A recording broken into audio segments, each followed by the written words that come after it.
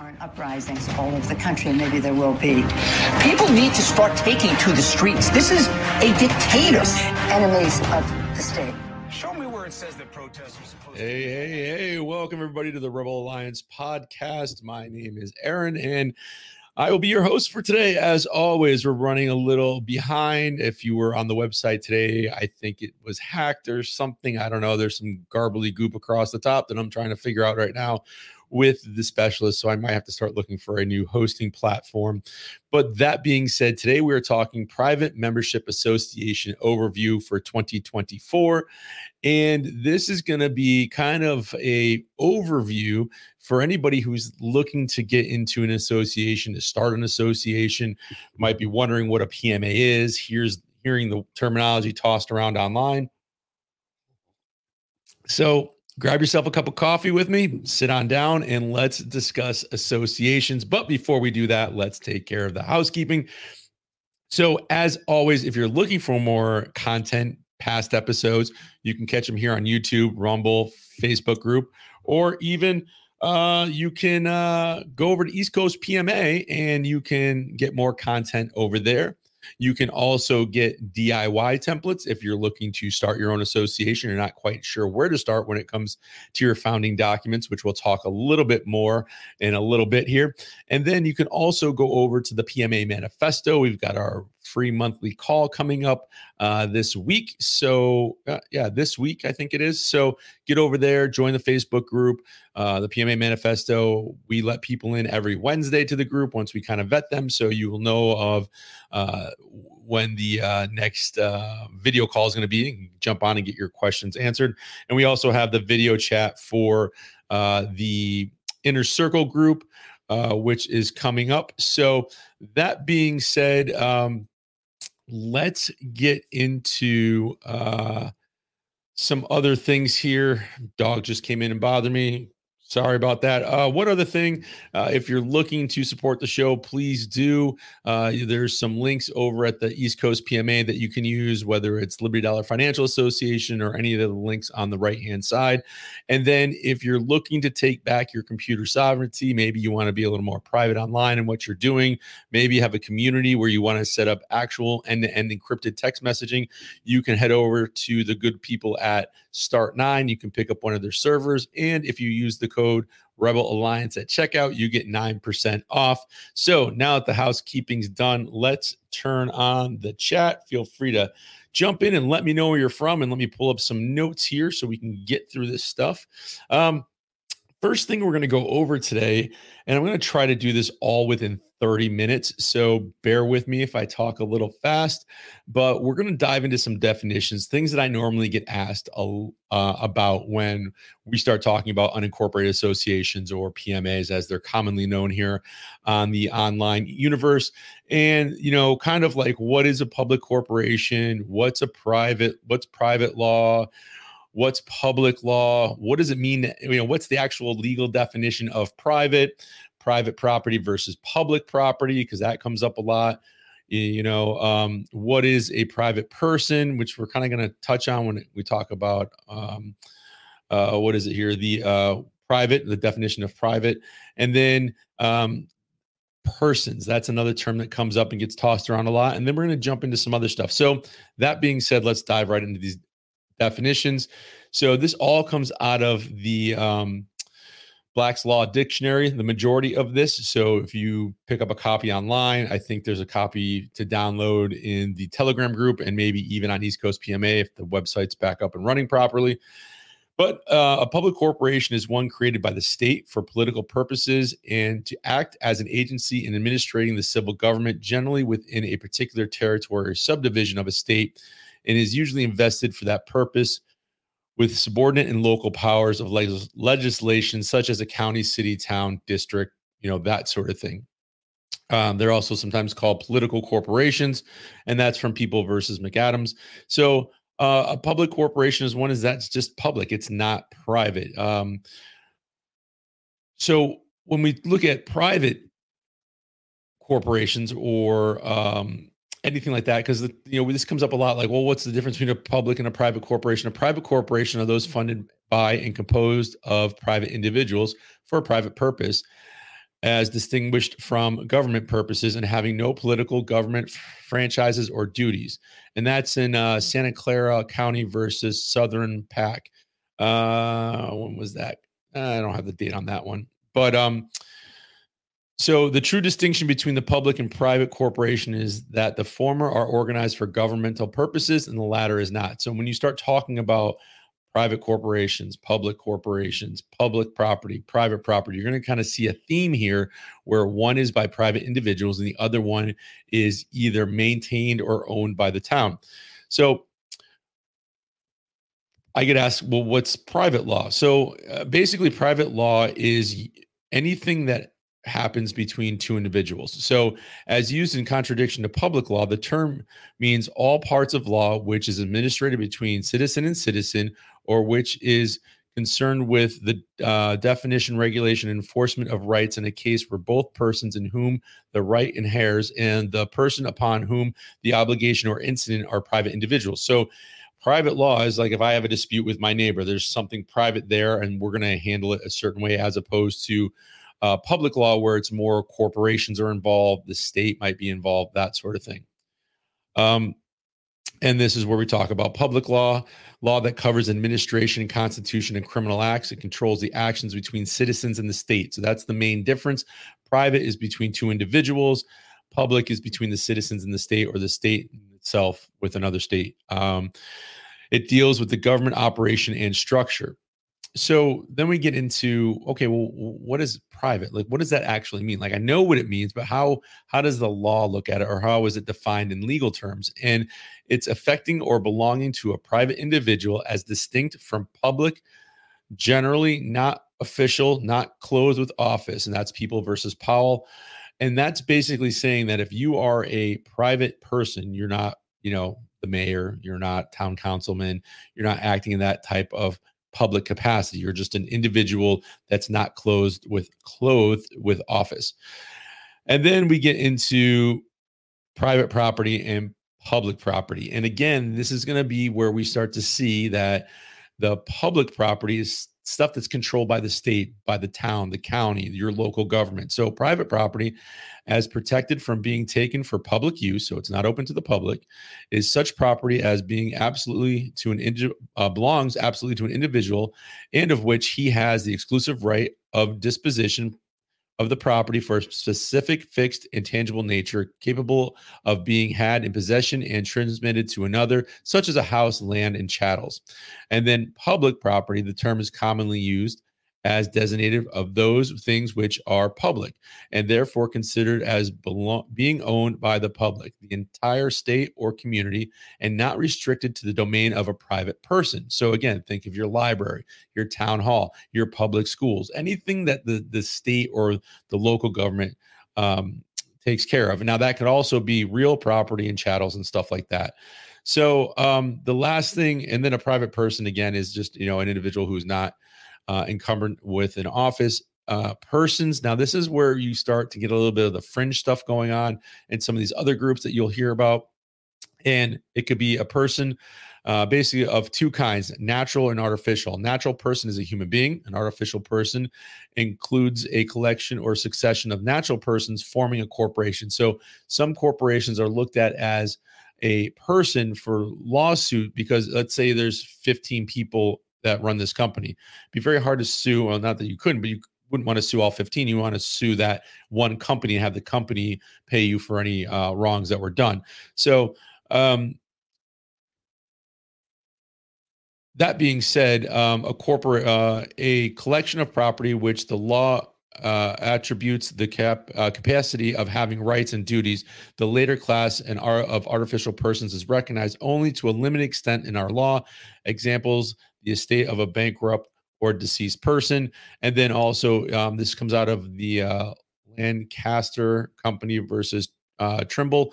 And basically, if you have, I'm trying really hard not to say, if you have a corporation, that might be looked at as a legal artificial person where the corporation would be sued. So like if I was, if I had ABC Corporation and there was me and 10 others, you would sue the whole corporation because it would be looked at as an artificial person. So those are some of the definitions and some of the questions I get when it talks about associations. And then did it again. Every time I do it, I have to like put $1 in a jar, I think, and that'll get me to stop. So the next thing I want to pull up here is some stuff out of the 6 American Jurisprudence, 2nd edition, associations and clubs. And I believe this is also on the Telegram group if you want to download it yourself and read it, or on East Coast PMA. If it's not, you can't find it, let me know in the comments and I'll make sure I get it up there. Now, an association or unincorporated association, this is how it's looked at legally. An unincorporated association is a body of persons acting or joining together without a charter for a common purpose.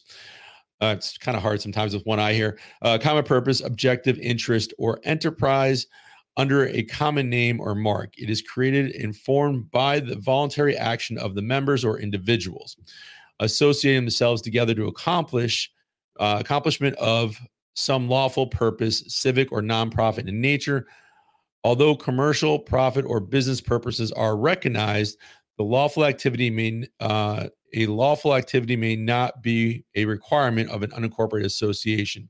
So it also goes into that unincorporated associations are looked at as partnerships and may include a constitution, bylaws, regulations, and rules, contractual in nature. And this is why when we talk about associations, that it's really it's a contract or an agreement between you and your members. And that's why it's important that if you're getting together with a group of individuals, let's say it's to learn more about homesteading or to live a more holistic lifestyle, you want to make sure that if there are any disputes that come up, if there's anything within the association, that all this stuff is formulated and laid out in your bylaws. And that's why we tell people that, hey, listen, you don't need to hire myself or the ladies over at the PMA Manifesto. You can get the DIY templates if you want to roll up your sleeves and do it yourself, or you could, write them completely from scratch. I would highly suggest not getting examples online because some of the stuff out there is pretty bad from what I've seen, and I've had to do a lot of rewrites for people. And also make sure you know who you're spending your money with. I've had a few this past week that have used this one organization I will not name, but they charged a pretty penny, and then once that money got transferred, they wouldn't answer any more questions, they wouldn't return emails. And so luckily for some of these people, they're in my state, so I can help them out as much as I can. I can't provide legal or tax advice, but I can say, hey, this is what I would do based on the situation. So now this is one part that you don't hear a lot of, and this is still from the jurisprudence. An unincorporated association is not a person or natural person. At common law, an unincorporated association is not an entity. Now, this just bear with me here because this changes a little bit near the end. And this is why we say it's important to talk to somebody, because associations are looked at differently in each state. So I always say it's your geographical location will determine a lot about how the association is looked at where you are. As it has no distinct from the persons composing it. In some jurisdictions, an unincorporated association does not exist as a legal entity apart from its members.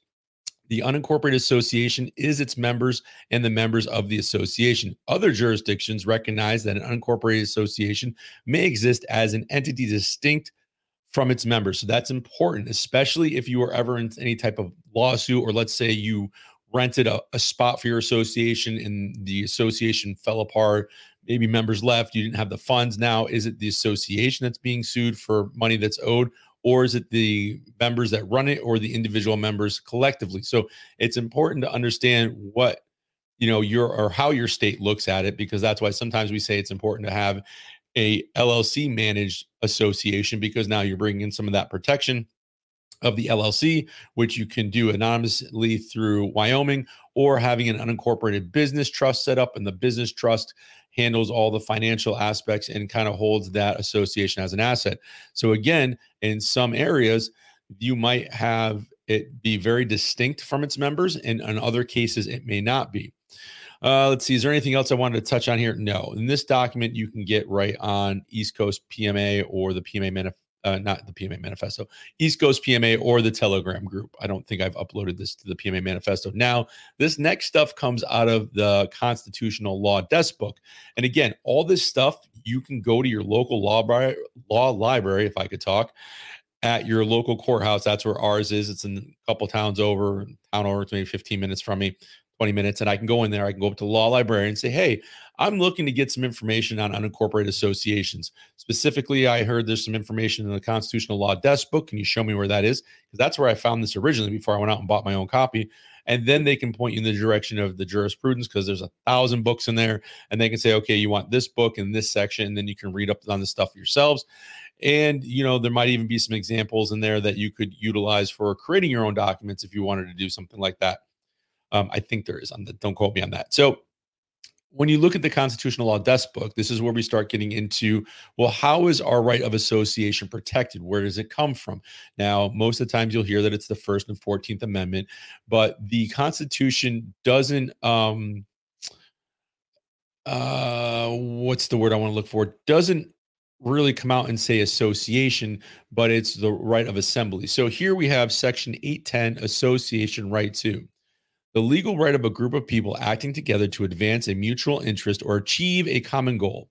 The right of association is not expressly protected by the First Amendment. It is derived from the safeguards for expression and assembly contained in the First Amendment. So that's important to understand. So just when you hear somebody say, oh, well, it's the First and 14th Amendment, well, okay, great. But how is the First Amendment?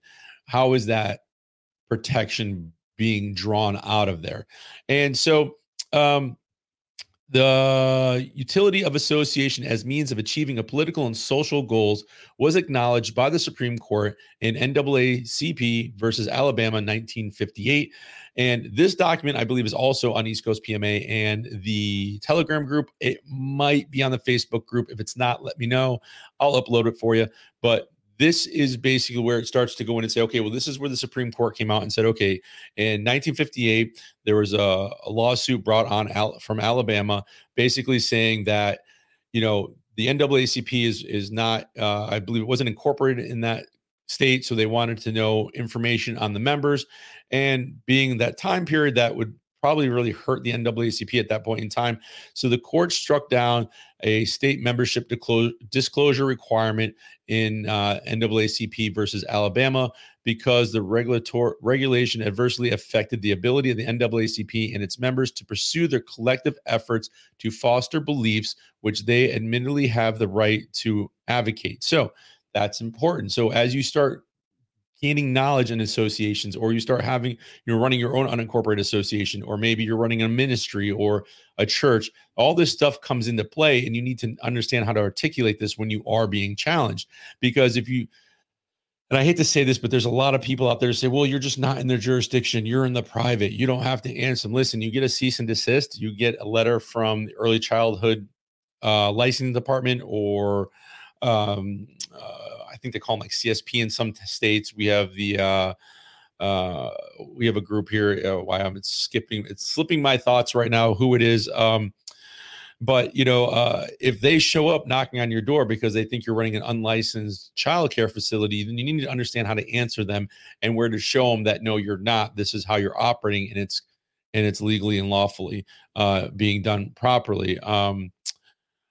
Department of Children and Family Services, DCF. That's what I was trying to think of.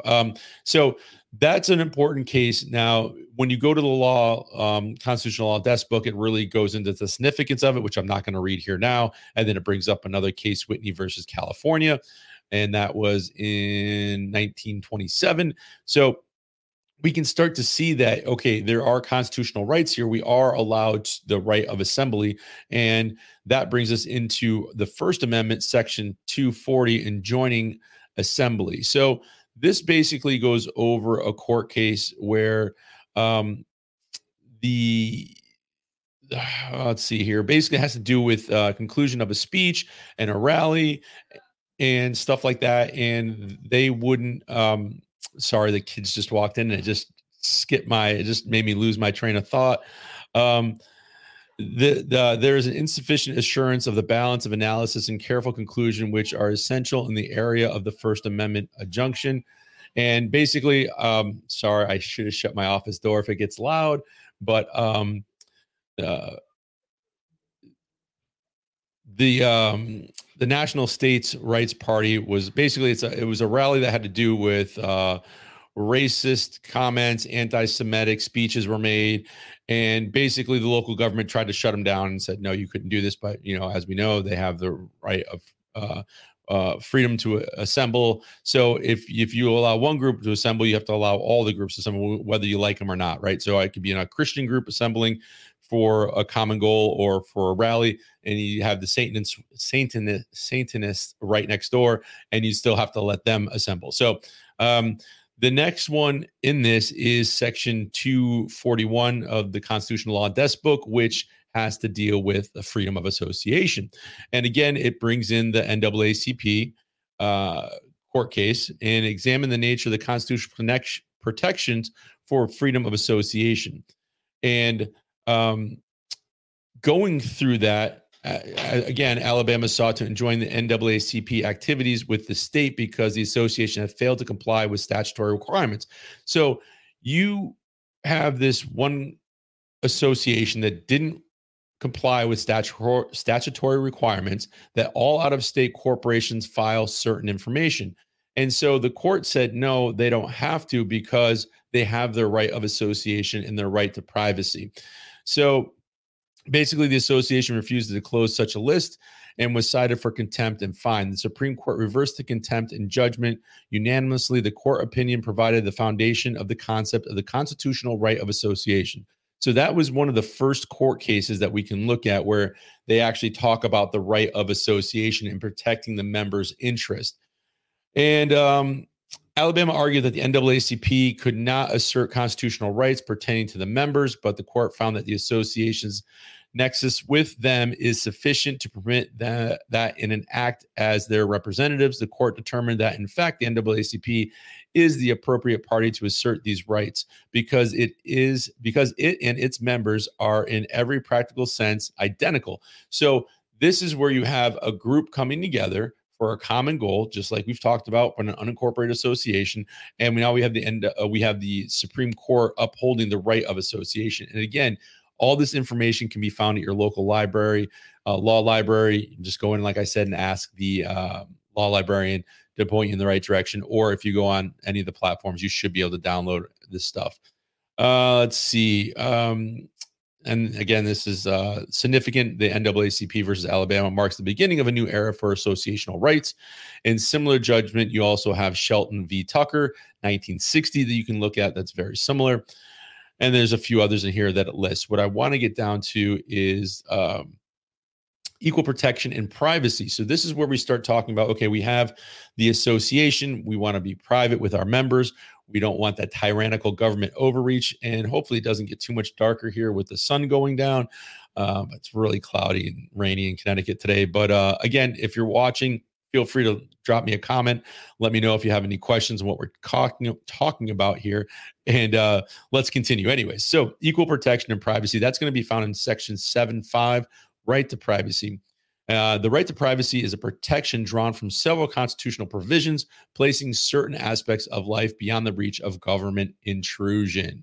That's huge, right? Because we want to assemble with our members, whether it's holistic healing, whether it's homesteading, whether it's community building, or maybe it's just you want to have a better education for your children. So you have a private educational association or ministry going where you want to have some Judeo-Christian values being taught, or whatever it is. We now know that the aspects, there are several constitutional provisions placing certain aspects of life beyond the reach of government intrusion.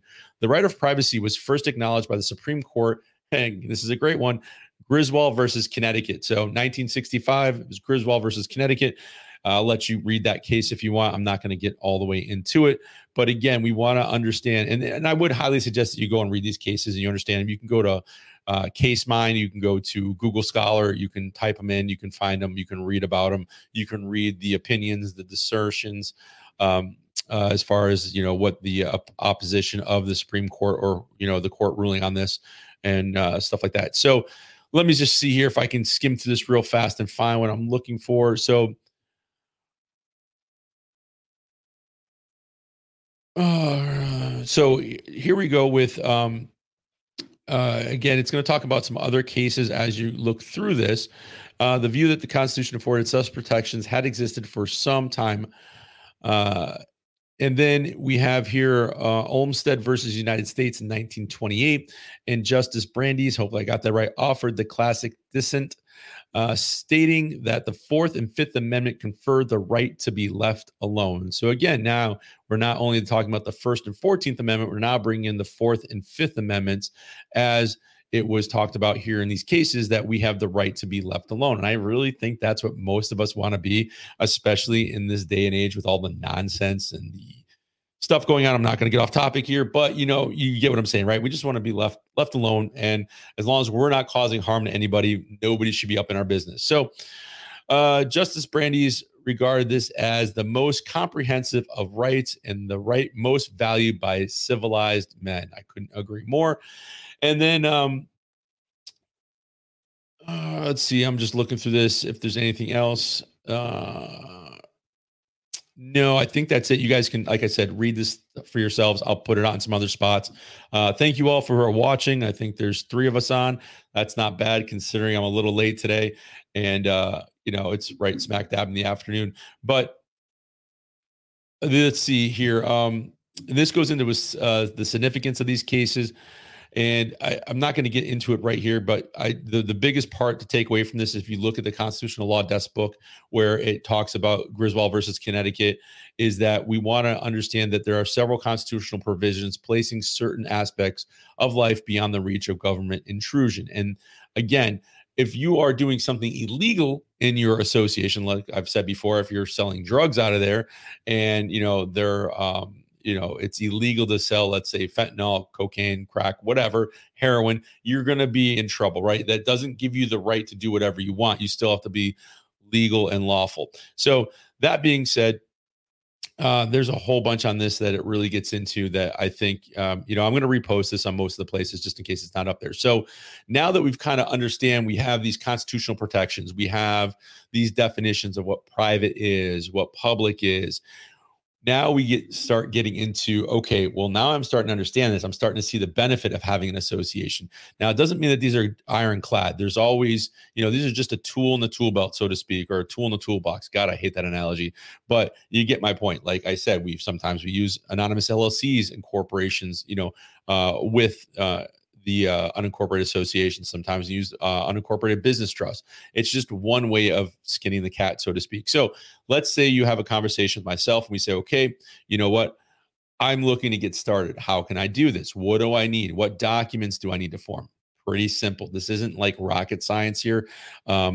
If you want to do the time and put in the energy, you can look all this stuff up. You can go to your law library. Like I said, they could probably get you some examples of things, but you need to have 3 documents, 4 if you're having a ministry, or a church rather.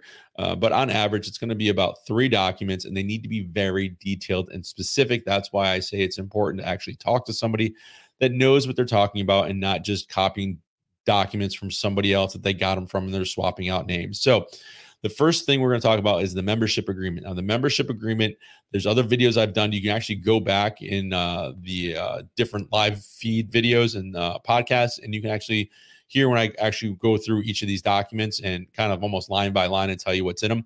But you're going to have your membership agreement. This is something that everybody's going to sign in order to become a member of your association, and it outlines a lot of the specifics of the association and remedies should there be any disputes or anything like that, and kind of just like an overall view of what your association is about. Now, you're also going to have your bylaws. Now, your bylaws and your articles of organization are the next 2 documents that you're going to have. And each one's a little bit different, but they're going to explain who does what, Like, so you might have a president, a vice president, a treasurer, and a secretary that's going to be running the unincorporated association, what their goals are, what they need to be able to do if somebody else is missing or somebody can't fulfill those roles, how those roles are filled after the initial people are in them, if there's successors, anything like that. And it's going to lay out everything in different sections, whether, how money's spent, where the money goes to, what dues are, all that type of stuff, what goals might be set, when meetings are going to happen. All that stuff's going to be in your founding documents. Even I would highly suggest you put in some type of alternative dispute resolution, because their whole goal is to stay out of the court system, and we want to handle everything internally as much as possible. That being said, the reason for these documents is if you are ever challenged, you can show whoever's challenging you, we are operating properly. Now, you don't necessarily need these documents if you're a smaller group, but it does help to set everything up to run smoothly. So if there are any challenges, you have those documents in place. Plus, it's a good way to keep track of who your members are and stuff like that. Now, sometimes associations offer membership cards. You can create them yourself. Don't put them online, please, because we've seen somebody recently who I've talked to, they have gotten their membership card. Some detective pulled it offline, used it to get into their association, and they couldn't find their paperwork, and they didn't recognize him, but he had the card, so they let him in. Long story short, do everything between you, your members, and a fence post, and make sure that, when you're forming your documents, whoever you're doing this with, either, consult with somebody, myself, the ladies over the PMA Manifesto, watch other videos, but make sure it's reputable people that aren't just in it to make a quick buck, because those people do exist just like in any other space. So once you have your documents set up, now you can start bringing in members. Once you have a clear common goal, I always ask, what's your reason for association? Like if you're a plumber and you just want to do plumbing and you just want to be unincorporated, well, I don't think that really makes sense. And you're not going to really have a reason for association unless you're teaching plumbing classes maybe, and you don't want to have an LLC, but I can't understand why you wouldn't in that aspect. So anyways, that being said, you're going to start bringing your members, start vetting your members, whether you do an easy, quick little background check on them or it's word of mouth. For us, we started with a core group, and then we said, okay, we're going to bring in members, but they have to have a referral from somebody in the group so we know where they're coming from, and we have to be able to meet them. And then the association votes on should we let them in or not. Best part is you don't have to do it that way. You can do it any way that you want.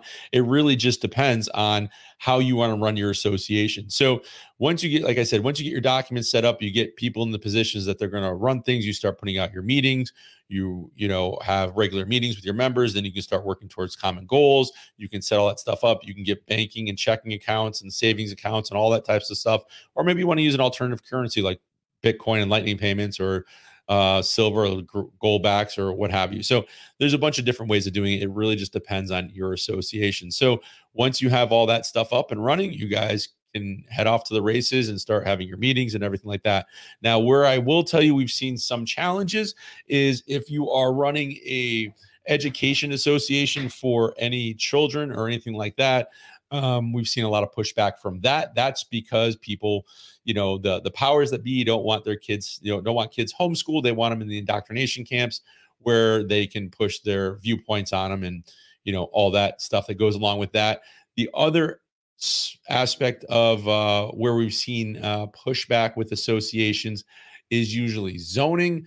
I would try to tell you, stay off a main drag somewhere. Don't rent a building where it's right in front of everybody's face, especially if you're doing like holistic stuff, or maybe you're doing farmers markets and stuff like that within your group, or, that sort of thing. Again, it's all about being private and not putting it all out on social media and everything like that. So the other spot we see is zoning issues, usually like, oh, you're not zoned for this. You're having too many people here. Recently, we've seen 2 fire marshals been poking their heads around a couple associations. And, again, if you do not own the building, if it is owned by somebody else, we can't infringe on the rights of those owners, right?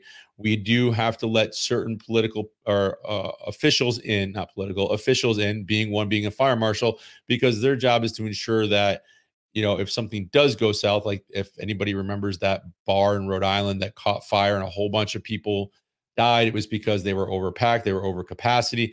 So there are some things to it like that where they need to come in and make sure certain precautions are in place. But that doesn't mean you need to let them in the middle of the day when all your members are there. You can say, you need to schedule time with me. It has to be between this hour and this hour to come through and do your walkthrough. And again, sometimes you get a little bit of a better response if you put on a smile and you're not automatically heading them off and batting heads with them, saying, well, we're a private membership association. You can't come in here, blah, blah, blah, blah, blah. Sometimes it's easier to say, sure, man, come on in, but I can only have you in at like 6 p.m. to 6:30. How long is the walkthrough going to take? Wasn't this done prior to us renting the space with the landlord? Again, these are all the things you got to kind of think ahead of time. Like, how am I going to answer this? Because you don't want to necessarily end up in a suit with any town official or fighting the state on your right of association. So just kind of keep that stuff in mind. Now, that being said, we are coming up to 34 minutes. I hope this overview was good when it comes to private membership associations and moving forward through 2024. As always, please leave me questions. I know there's stuff I'm missing. I know there's stuff that you probably have questions too, but I will be more than happy to answer those in other podcasts and videos that we do here Monday through Friday live, and sometimes even the weekends if I miss during the week. But that being said, thank you for tuning in today. Thank you for watching. And please share these episodes with others who are looking more about associations and how to live a more free life in this crazy place we call planet Earth. Thank you, and I will see you on tomorrow's video. Peace. Risings all over the country, maybe there will be. People need to start taking to the streets. This is a dictator. Enemy